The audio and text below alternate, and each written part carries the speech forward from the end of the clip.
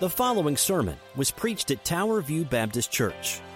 We are a gospel-centered, relationship-driven church that exists to know, grow in, share, and serve Jesus Christ.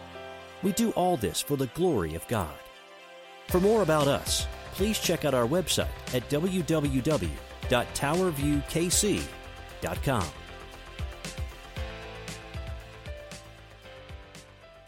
Good morning, Tower View family. Good morning. This is Pastor Darren, and I hope you're doing well today. I am switching roles this morning with Pastor Nelson. Pastor Nelson is going to be preaching the sermon this morning over Psalm 118, and I will be preaching or leading the Bible study today. And I'm Darren Smith, Senior Pastor at Tower View Baptist Church. It's good to have you with us, and I'm going to share this on our Facebook page and other places here. But if you have any questions about what it means to be a Christian, if you have any questions about what it means to know Christ, we'd love to talk to you more about that. Please drop a message below, a comment below, and we would be glad to follow up with you as we do. Let me just share this on our kind of being tech person / presenter here today, or teacher here today. Just 1 second as we get this going here. We are from Kansas City, Missouri. We're at Tower View Baptist Church, which is 7301 Northeast 50th Street in Kansas City. We're just by the Worlds of Fun water tower, which isn't too far away from the Worlds of Fun entertainment area. So hopefully all that will be opening up back soon, and we'll look forward to that as well. But we are here. We're continuing our study through the book of Luke. And we are jumping around. If you are joining us, if you're following along on the Explore the Bible stuff, we are going to be jumping around this week because of the holiday coming up, and the holiday week that we're in. So we're actually going to be in Luke 19 today. We'll be looking at the resurrection next week. Pastor Nelson will be leading that. And then 2 weeks from now, we'll be back to Luke 18, which is what we should be on today. But because of the holiday, it's a little switched around. So this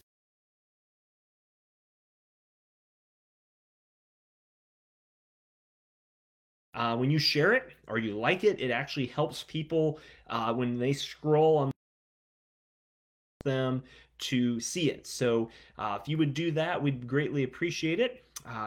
Let me just do a couple more things here and we'll be ready as we do. And so, okay, actually, I think we are ready now. So got all the tech stuff up, but yes, if you want to like or share this, that'd be greatly appreciated. Good morning, Judy. Good morning, Shirley and Dawn. Hi, Bill. It's good to see you guys. Thanks for being here. It's hard.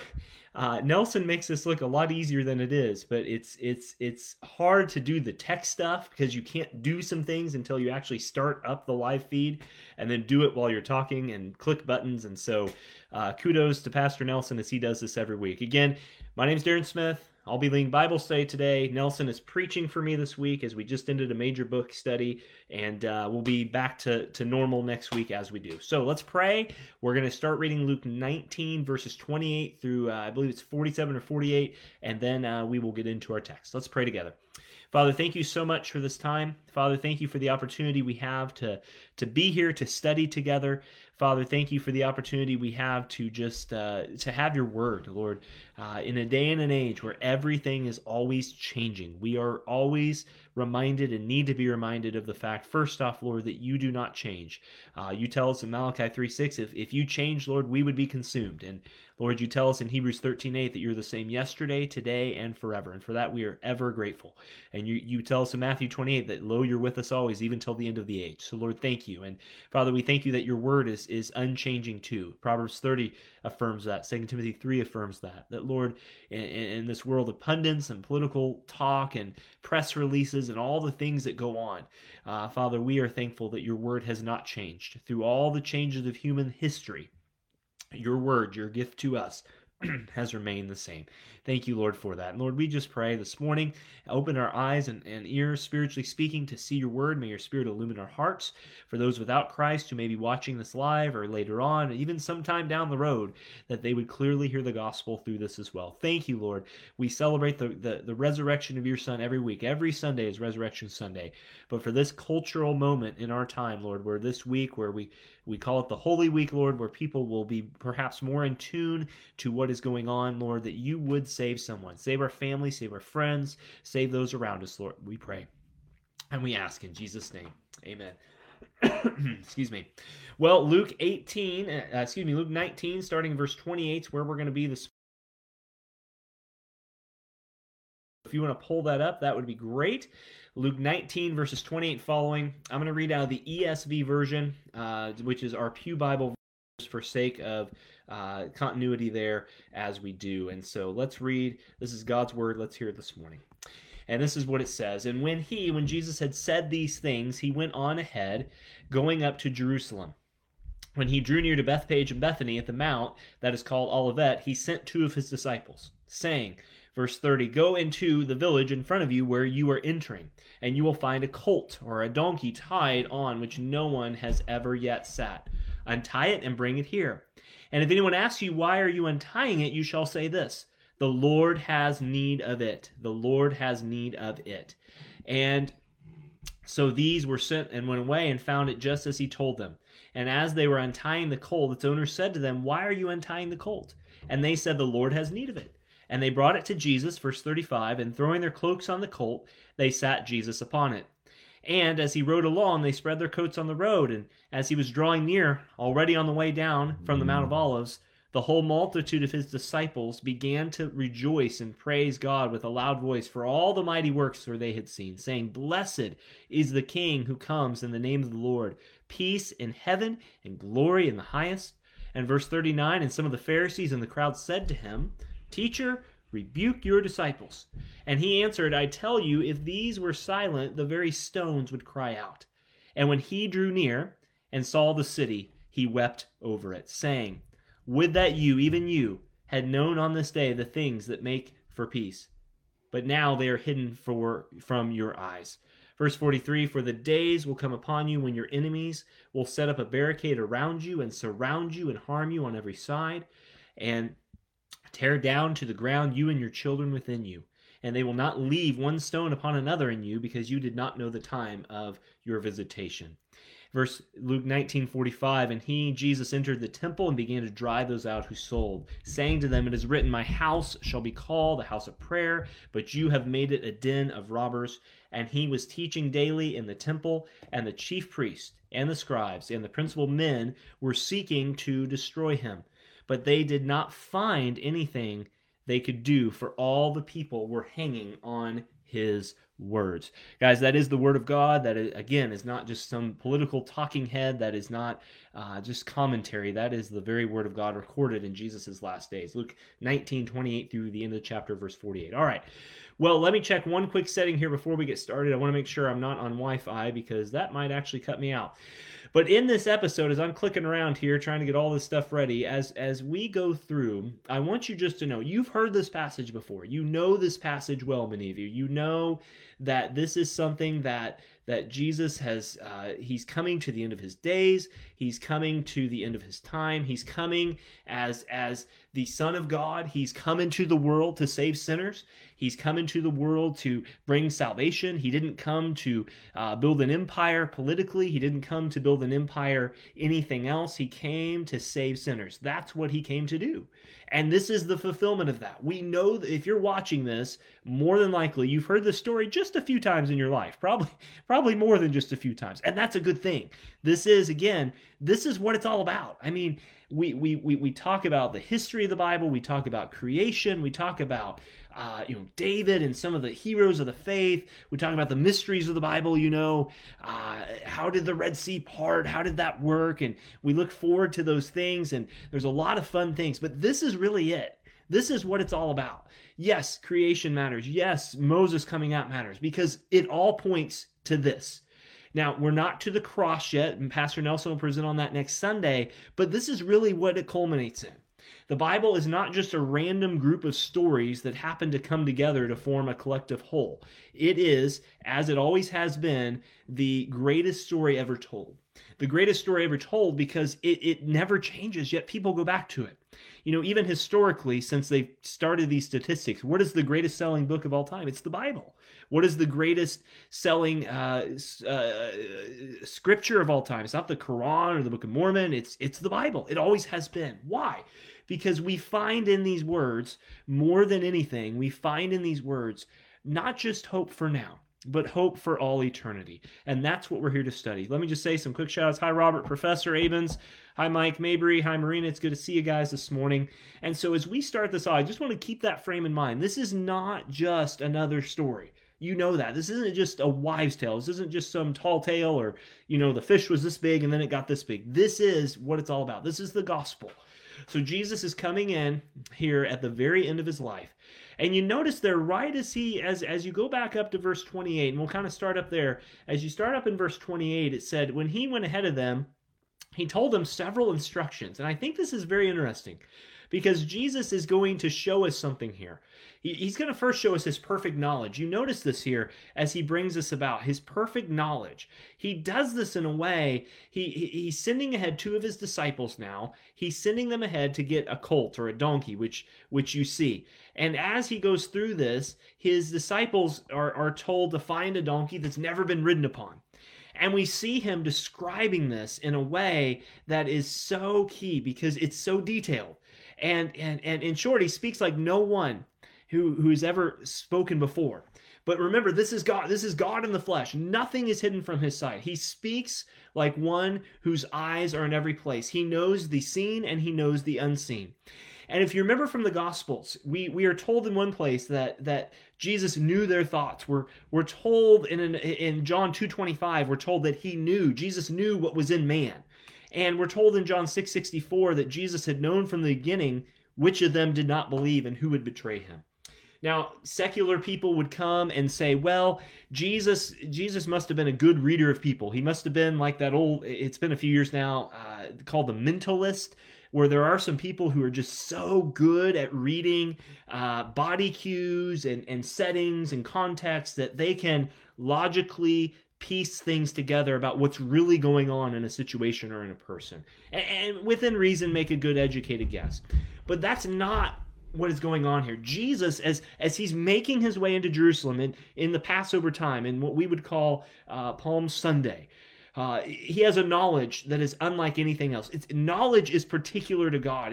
It's passages like this, as we read in the opening of Luke 19:28 through verse 35, that are meant to remind us that the man Christ Jesus is not only a man.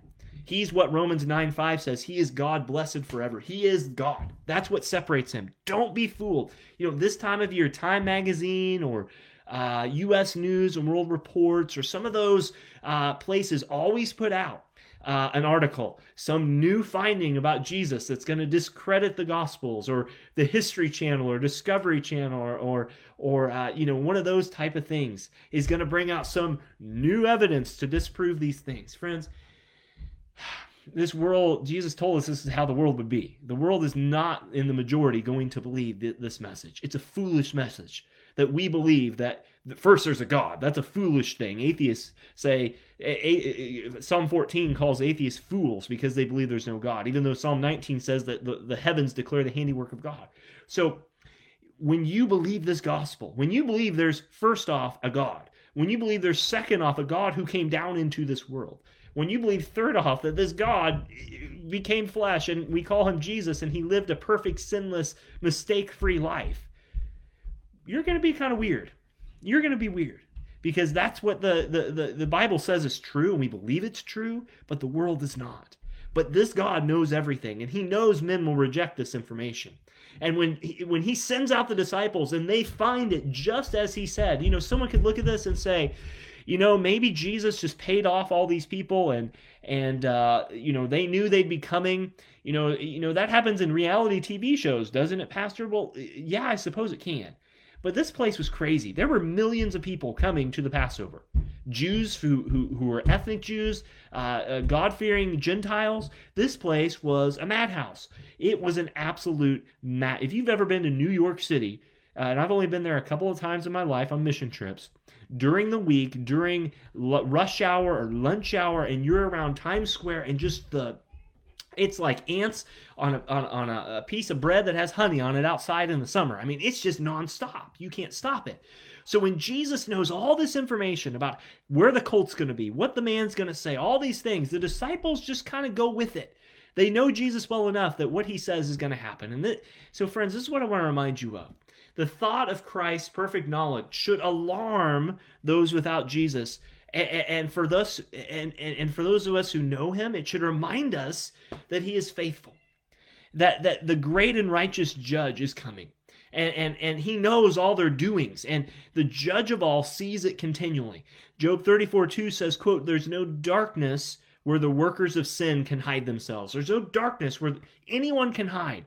If someone without Jesus goes into a secret chamber or goes into locally goes into Subtropolis off 210 highway just south of the church, or if they privately scheme terrible things, Christ knows it, he observes it, and he sees it. And if they speak secretly about their neighbor, God knows it, Christ hears.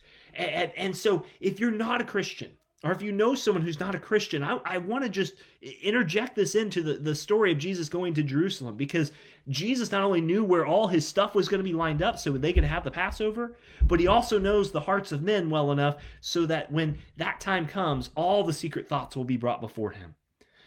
And Christian, that should alert us too, because we are told that every loose word, everything we say, everything we do as Christians is going to be held in judgment. Every thought, every intention, every motivation of our heart is going to be brought bare before God. But Christian, remind yourself, you know the end of this story. Even though we will stand accountable for our lives before God in his perfect knowledge, we will be covered by the blood of Christ. We are covered by the blood of Christ. Jesus just didn't save you from 99.98% of your sins. He saved you 100% of your sins, past, present, and future. And that's an awesome thing. And so as we enter into Jerusalem, I just want to remind you of that his perfect knowledge here is not just something that just suddenly turned on for Jesus. It's something that's always been there, and it's something that he always has had, because he is God and he is God alone. But this should also, Christian, this should also encourage you, because as we come to this passage should encourage you. The Master's eye, Jesus' eye, is always upon you. When you're doing work for him, he knows where you live. He knows your daily struggles. He knows your trials. He knows he knows all the things you're going through, doesn't he? And there's not a word in your mouth or a thought in your heart that Jesus doesn't know altogether. And that should encourage you, because you are never alone. Jesus did say, and I prayed it a minute ago, he's with you always until the end of the age. He never leaves you. Psalm 139, his presence is always with you. And we know from John 21:17, it's Peter said, "You, Lord, you know all things. You know that I love you." Peter acknowledged even at the end, after the resurrection, before Jesus went back up to heaven, when he was being restored to the faith, as it were, he knew that God loved him. So friends, you can always say, my Master is looking at me, and I desire to live and move in the sight of Christ. You know, sometimes, especially it's harder now, as I have a lot of friends. We have a lot of church members working from home, my wife included right now. And, you know, it's tempting because there's no boss watching. There's no camera on you necessarily. It's tempting just to jump on Facebook or jump on the news or do the other busy work that we need to do in our personal lives on the computer or whatever.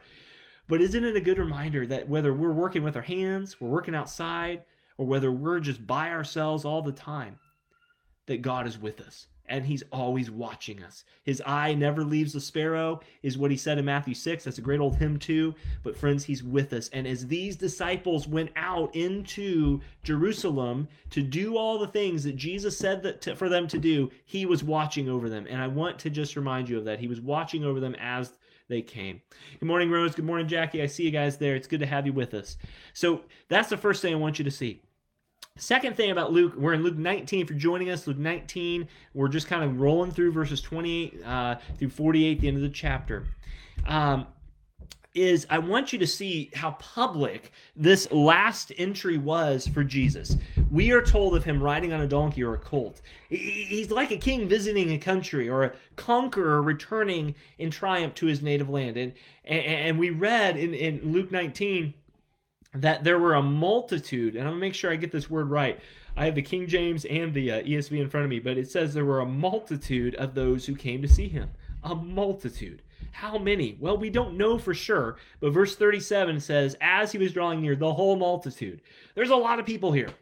And so we read that as he rode into the city, there's just this loud, ruckus praise. And you have to think, it's like, it's, if you've ever been, I'm not a big golf fan, but Tiger Woods, I'm of the age where when Tiger Woods was coming, crazy to think, almost 30 years ago now, that he, when they play golf, and if you're a golfer, you can correct me later, but when they play golf on the PGA Tour, the professional tour, there'll often be, they have to be really quiet, kind of like they're hunting wabbits, whatever that guy was on Looney Tunes. You got to be really, really quiet. But then all of a sudden in a golf course, you'll hear this like just out of the blue, this erupting cheer that comes out. Well, that's kind of like it was. The Passover is busy. There are people buying things and selling things, and the Romans are trying to keep peace, and people are just trying to find their way through. Families are trying to stick together. Moms are holding on to sons and daughters, and dads are trying to leave. It's a crazy house right now in Jerusalem back 2,000 years ago. And all of a sudden, as all this is going on, the multitudes come to the entrance. And like a golf scene, when someone makes a great shot, and all the golf course, even if it's quiet, can hear it, there's this erupting of praise. And so why are they praising? Well, they're praising because they see Jesus, who's the people's hero, coming in riding on a colt.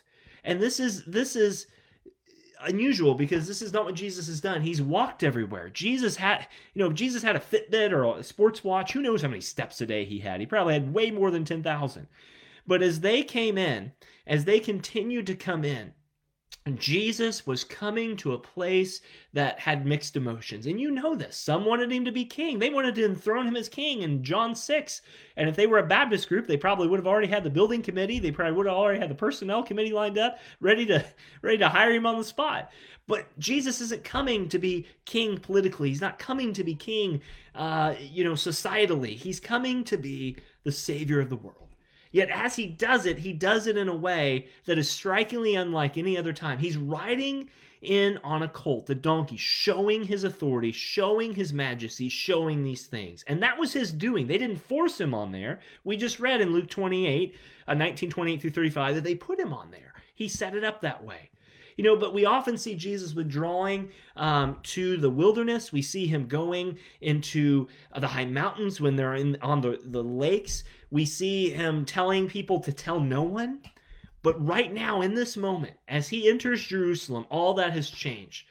Reserve is thrown to the side. He seems to court now public notice. He appears desirous that all should see him and should mark and note and observe all that he did. And the reasons for this may appear hard to discover. But when you think about it for just a second, they really are easy to understand. He knew now that the time had come for him to die for sinners. His work as the great prophet. Remember, Jesus, John Calvin kind of put this together for us in the Reformation time. Jesus is prophet, he's priest, and he's king, the three offices of Christ. But his work as prophet was almost finished and complete. And so his work as a sacrifice for sin and the substitute for sinners, though, remained to be accomplished. And so before giving himself up as sacrifice, he desired to draw the attention of the whole Jewish nation to himself. Galatians 3:1 tells us that Jesus was publicly crucified in our sight, and the Lamb of God was about to be killed. The great sin offering was about to happen, and it fit that the eyes of all Israel should be upon him. Now, Jesus knows. Remember, we just talked about how Jesus knows everyone and everything. Jesus knows that the inside man, they're going to reject him. Christian friend, don't forget that we are not born with a clean slate. We're not born with a blank slate, whatever you used to call it. You're not born half good and half bad. You're not born good. You are born, every one of us is born, no matter how cute and cuddly you are as a baby, you are born as a sinner. Psalm 51, David says, in iniquity my mother conceived me. We are born into sin. We inherit Adam's sin.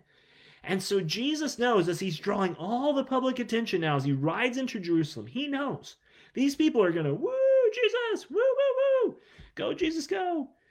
But in a few days, a few hours even, the whole tenor is going to change. And so the wisdom of God ordered these events. Whatever man may have thought of Christ's atoning death, whatever they thought about it, they can never deny the fact that Jesus died. They may question whether it covers their sin, Jesus' death. They may question how it went down, but he rode into Jerusalem a few days before. This was not in secret. It's interesting. You look at all the world religions. Muhammad went to a cave by himself to get the Quran. You look at the Persian, I just lost his name, Zoroaster, back in the BC area, got all his stuff in private. Joseph Smith hid behind kind of like a partition almost, and just about 5 miles from here is the monument to the Mormons have to the Book of Mormon, and Joseph Smith supposedly wrote out all these things, but only he could understand it. But Jesus doesn't do that. Jesus doesn't go away in secret and die for the sins of the world. He comes away publicly. Publicly, he was brought before the high priest. Publicly, he was betrayed. Publicly, he was condemned. Publicly, he was led forth. And publicly, he was nailed to a cross. And so let us leave this whole passage with just thankfulness that Jesus came into Jerusalem, that he was crucified, that he bore the wrath of the Father. And nothing can compare to that joy. And so that's what I want you to know. God often works in secret. You know that. God often answers your prayer in secret. But when Jesus died on the cross, even people rejected it. Even in their sin, born into sin, they rejected it. He still died publicly, and that cannot be taken away. There's so much pushback whether Jesus actually existed. There's a whole seminar of people called the Jesus Seminar. They're more geriatric these days than they are engaging because they're really, really old. Dr. Spong, Dr. Shelby Spong, and some others. Anyway, you can go on and on. But there's a lot of people out there that question whether Jesus was historical. Friends, nobody questions whether Jesus lived, usually, if they're in the right mind. Just like there are people who question the Holocaust, just as a side note. You ask any survivor of that, and you ask them if that really happened, and I think you'll get an answer pretty straightforwardly. I mean, duh, it makes no sense. But when Jesus went into Jerusalem, he died publicly. He didn't die in a closet. He didn't die in a world far away. He didn't do this. He did it publicly because he wanted to show once and for all again that God in the flesh had come down, and he so loved the world that he gave his life for us. And that's why Christians too, we are to be publicly out sharing the gospel. That's why he didn't send Jesus, it's often said, well, if God wants to save people, why doesn't he just click a button or do what he does? He can create the world in an instant. Why didn't he just save everyone he wants to save and let us go? Well, he sent us out publicly too. We are to publicly, privately, wherever we are, as we go about our way, to go and share the gospel. And if you're not a Christian, the gospel is that you have sinned and fallen short of the glory of God. That the gift of God is eternal life in Christ Jesus our Lord, and that he gave his life for you. The only way to heaven is through Jesus. That's what we know. And so that's what I want you to see in that passage. Jonathan, it's good to see you this morning. I'm just looking at the chat here for just a second. Guys, and so you just need to know that. You need to know that these things that are happening, these things that are going on, are all within God's plan. Let's go down to verse 41. And I'll read it again. It says, and when he came near, saying, he looked over the city and wept over it, Luke 19:41, saying, would that even you had known on this day the things that make for peace, saying, but now they are hidden from your eyes. Verse 43, for the days will come upon you, and your enemies will set a barricade around you and surround you and tear down you and hem you in on every side and tear you to the ground, you and your children within you. And they will not leave you one stone upon another, verse 44, Luke 19, because you did not know the day of their visitation. So we learned first of what's happening here in Luke 19:41 through 48. Well, this is our last section. Is we are told that when he came to Jerusalem, Jesus wept over it. Now take a moment for a second. Let's take a time out and remember when else Jesus wept. Jesus wept, at least as far as we know. The only two times we have are in John 11. When Jesus wept, of course, and everyone loves this verse because it's one of the shortest verses in the Bible. Jesus wept. In John 11, Jesus wept at his friend Lazarus. Jesus wept because Lazarus died. Now, being God, of course, Jesus is well aware that death is in the world, but in his humanity. Remember, Jesus is fully God, he's fully man. We call that the hypostatic union in big theological terms. It's a mystery, but his humanity doesn't override his deity. Being God, his deity doesn't override his humanity. Together they are simultaneous, yet at the same time, Jesus felt pain. Jesus felt emotion. I mean, we don't see it in scriptures, but I'm sure Jesus laughed with his disciples. I'm sure Jesus, in a holy way, played jokes occasionally. I mean, he's human after all. Not to be crass, but he went to the bathroom, he ate, he drank, he did all the human things we do. He felt pain. Jesus did these things. And so when we get to Luke 19:41, it says Jesus wept over Jerusalem. We are told he wept over it. And that word in the Greek is very similar to John 11, where we're told he wept over Lazarus' death. It's a convulsing weeping. It's a tear-draining, emotional roller coaster of just flooding out how sad you are and how hurt you are. And so, but you got to think about this. Jesus is weeping over Jerusalem. Why? Because he knew the character of the people of Jerusalem. They're cheering for him now. Woo, go Jesus! But their cruelty, their self-righteousness, their stubbornness, their prejudice against him, their sin, their denying of God, their pride of their heart, they were not hidden from him. He well knew that they were going to, within a very few days, give him an unjust judgment, give him a very delivery to the Romans. He knew that they would hand him over to suffer and to be crucified. And yet they were distinctly in his mind's eye. And yet knowing all this, he still beheld the city. Luke 19:41, and he wept over it.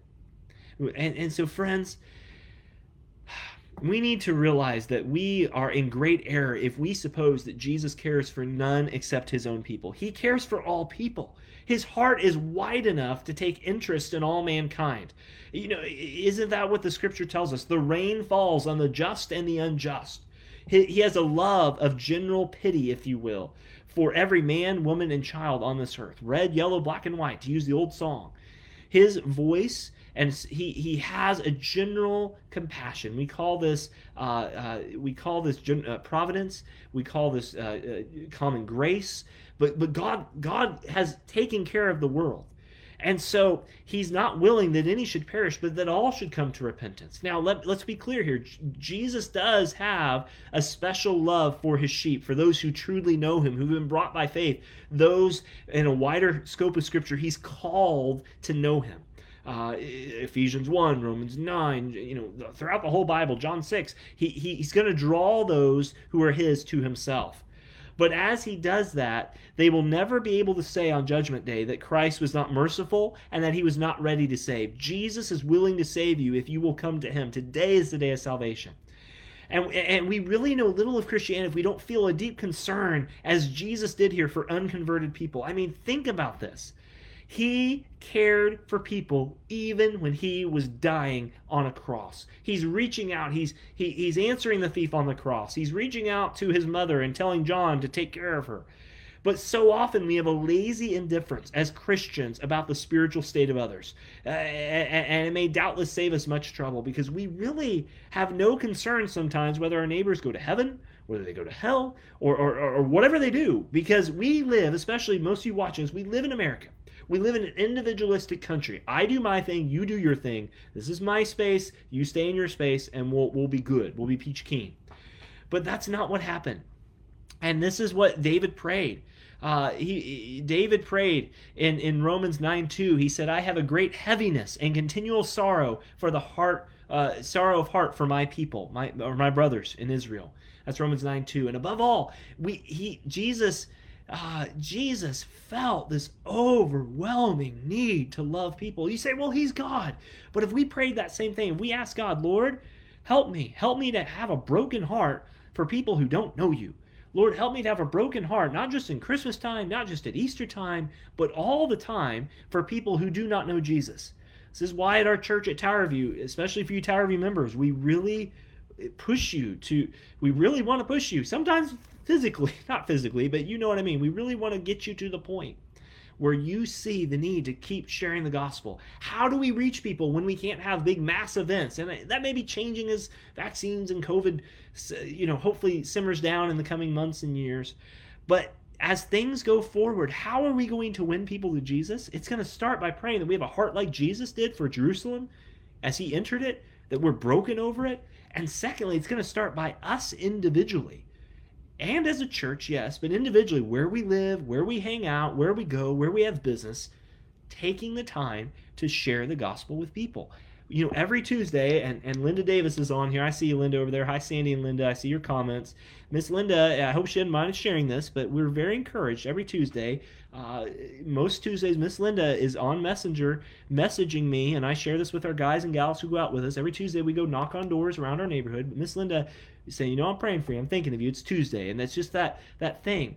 And we appreciate that. Thank you, Linda, for your constant prayers for people in our neighborhood and all those who are doing it. I know it's not just Linda, but a lot of people knock on doors and go out. But I'm as guilty as any. My neighbors, our house on this side, our house on that side. I'm at our house right now. Our house is across the street. I can see out the window behind the camera here. They need Jesus too. And I'm as guilty as any of forgetting that. It's easier to go out to people you don't know because they don't see you living your life. And your family, sometimes family's the hardest people to share with. But Jesus didn't care what context he was in. Wherever he went, he prayed, Lord, you love these people. I want to show the love of Christ to them. So friend, wherever we are, may we have the heart of Christ to do just that. Second thing we learn from these last verses in Luke 19:41-43 is just that there is always going to be a willful ignorance.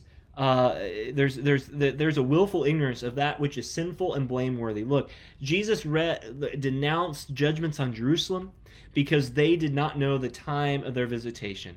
Jerusalem might have known the times of the Messiah. They might have known the times of these things, but all the rulers of Jerusalem were ignorant of these things. They would not calmly examine the evidence. I mean, do you remember Herod when the wise men came to him? He acted like he wanted to know, but he really wanted to just see whether there was another king. And so the principle laid down here is very important. And what Jesus is getting at in these verses as he talks to the Pharisees, it teaches us that ignorance is not excusable. That when men might know the truth, or when someone knows the truth about Jesus, but refuse to believe it or refuse to know it, their guilt is very great in God's sight. There's a degree of knowledge for which we're all responsible. Just as God takes care of everyone, he's also left us another theological, he's left us general revelation. He's given us, again, you look at Romans 1, it tells it that you can look at all creation and know that there's a God. Now you can deny him, but you can know there's a God. So friends, let us just impress on our hearts the need for us to know. If we know the truth, Lord, help me live the truth. I mean, let us not flatter ourselves with the fact that we know all the Bible. Most of us, we're honest, we know more truth than we live out. We know more scripture than we care to just believe and go do. And it's not necessarily bad to have another Bible study. You're here, and we're so grateful you're here. But often it's just a prayer, Lord, help me not to be like these Pharisees. They knew the scriptures, but they refused to believe it. They refused to believe the word literally in front of them. And so, it's going to come a judgment day someday. And on that day, there will be no excuses. There will be no making deals with God. There's only, did I believe who Jesus was or did I not? And these Pharisees just refused to believe the very truth that came to them. So just another thing here is, as we look to close these verses, is that God sometimes is pleased to give people special opportunities and invitations. I want you to see this, and this is a special note I looked into this week.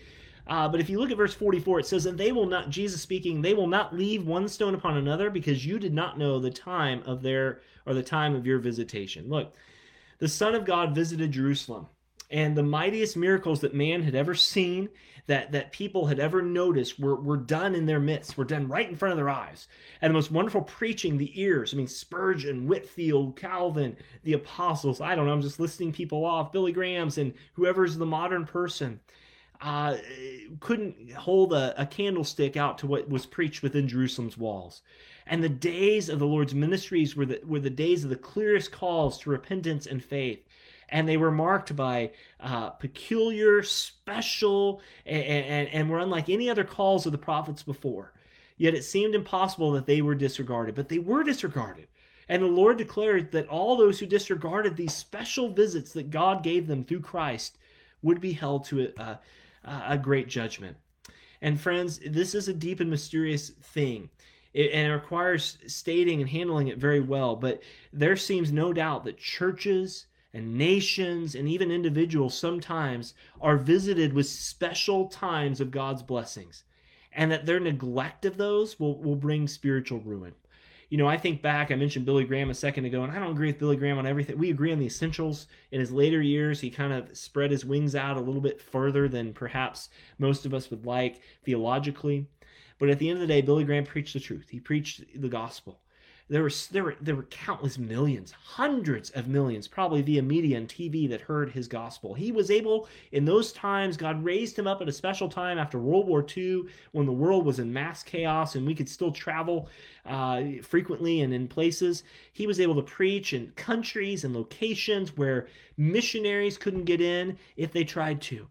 And God brought up special revelation to those. And there were movements of people who came to Christ, but the majority of people didn't budge an inch. Majority of the people heard the message. They thought it was great, this great spectacle, this great preacher, this world-known figure as Billy Graham was at the time. But it didn't move them. Facts plain in history and biography appear to prove that this is so. There are times, like Jesus mentions here in Luke 19:45, as he enters Jerusalem, that God brings up special places, special preachers, special times of revival even, where they are shown forth, but people still don't believe.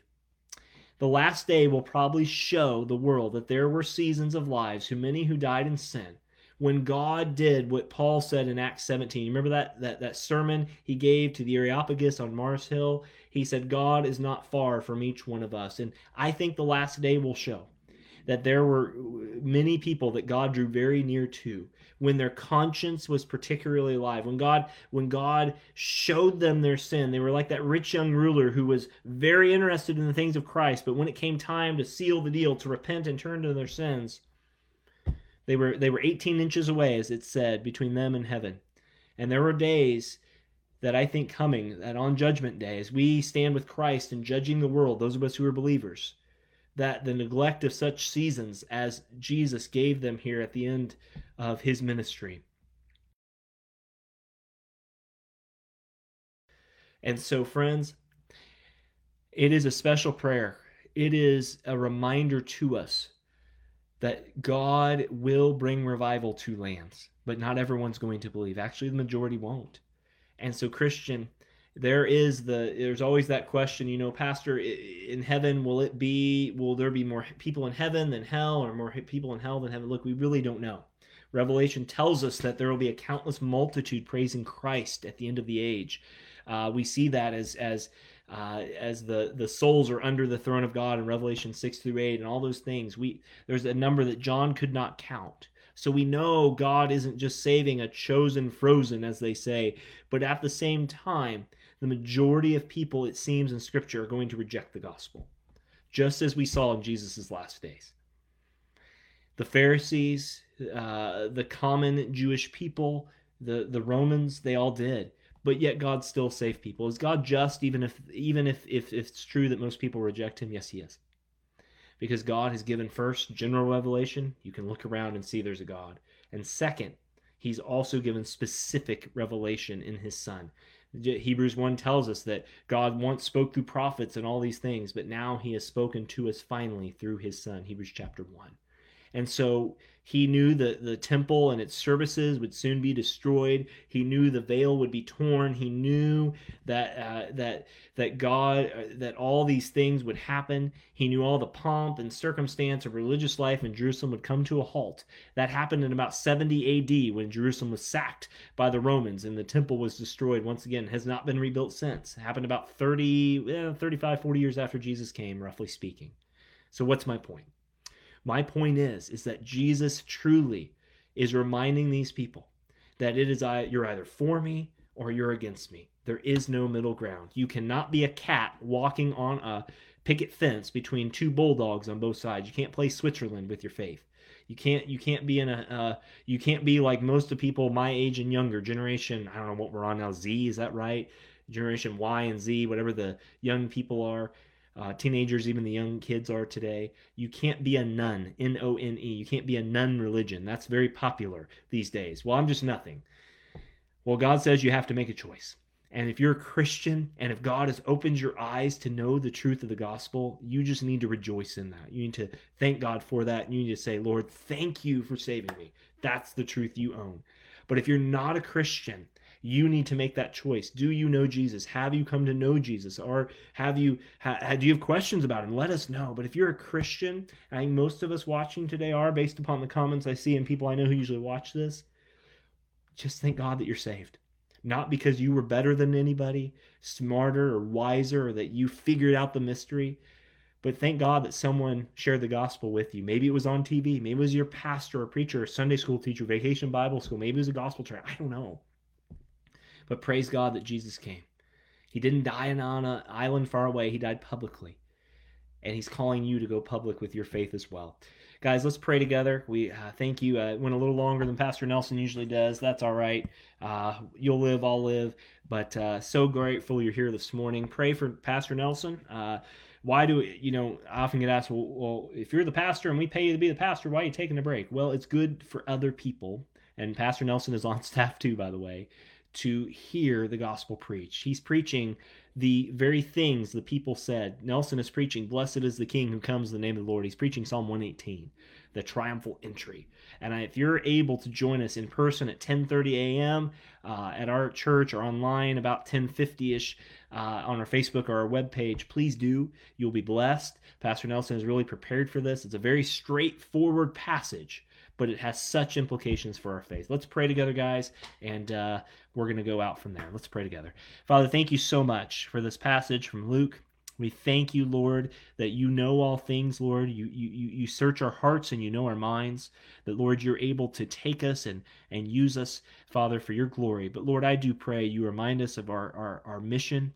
It's not just to go to church on Sunday. That's great. It's not just to grow in Christ. That's wonderful. But, Father, mixed in all that, is to know you and to share you with others. So, Lord, we pray for our families, our neighbors, grandkids, kids, our coworkers, those that we've never met before, we will meet someday, that, Lord, you would help us to verbally share that gospel with them. Lord, we love you. We praise you. We do pray for Pastor Nelson as he's preaching this morning. Draw people to that message, Lord. Let the gospel be clear, and I know it will be through our brother. Pray also for Tom Woods tonight, our one of our young seminary guys who's going to be preaching our seminary Sunday at 4 o'clock this evening, Lord. We're excited to hear from him too, preaching on similar topics this evening. But Father, we pray all this week that we don't just get in a holy feeling because it's quote-unquote Holy Week on the calendar, but Lord, every day of the year that we are reminded of what your Son has done for us, that he died for us, he loves us, and he's always watching over us, and we are on the side of history that has won, not by anything but your grace, Lord, through your Son, by faith alone in Christ alone. Thank you so much. Pray all this today in Jesus' name. Amen. All right. Guys, that is it today. That's all I got. We're going to get our son packed up here and head over to church and get ready to help out over there. If you're watching this and you're new to us, again, my name is Darren Smith, Senior Pastor at Tower View Baptist Church. It's good to have you. Thank you for sharing. Thank you for being with us. Linda, it's good to have you. Sandy, again, thank you so much. And all the others who are there, guys, thank you as you come. And just if you have any questions about our church, or if you have any questions about what it means to know Jesus, let us know. We are not a fancy pants church. We are just regular Joe people that put on our pants one leg at a time. But we have a special thing going right now. God is really doing some special things in our people. We've got some building projects going on. That's great. We've got offerings that are out of the roof. That's wonderful. Thank you for your faithfulness. But ultimately, it's God growing people and hearing the message of the gospel. That is the awesome thing. And so God is growing spiritual fruit in our midst. And so if you're looking for a church to engage with, be a part of, even in COVID, we'd love to connect with you. There's so many solid churches. We're going to be praying for some later on too. It's not a competition.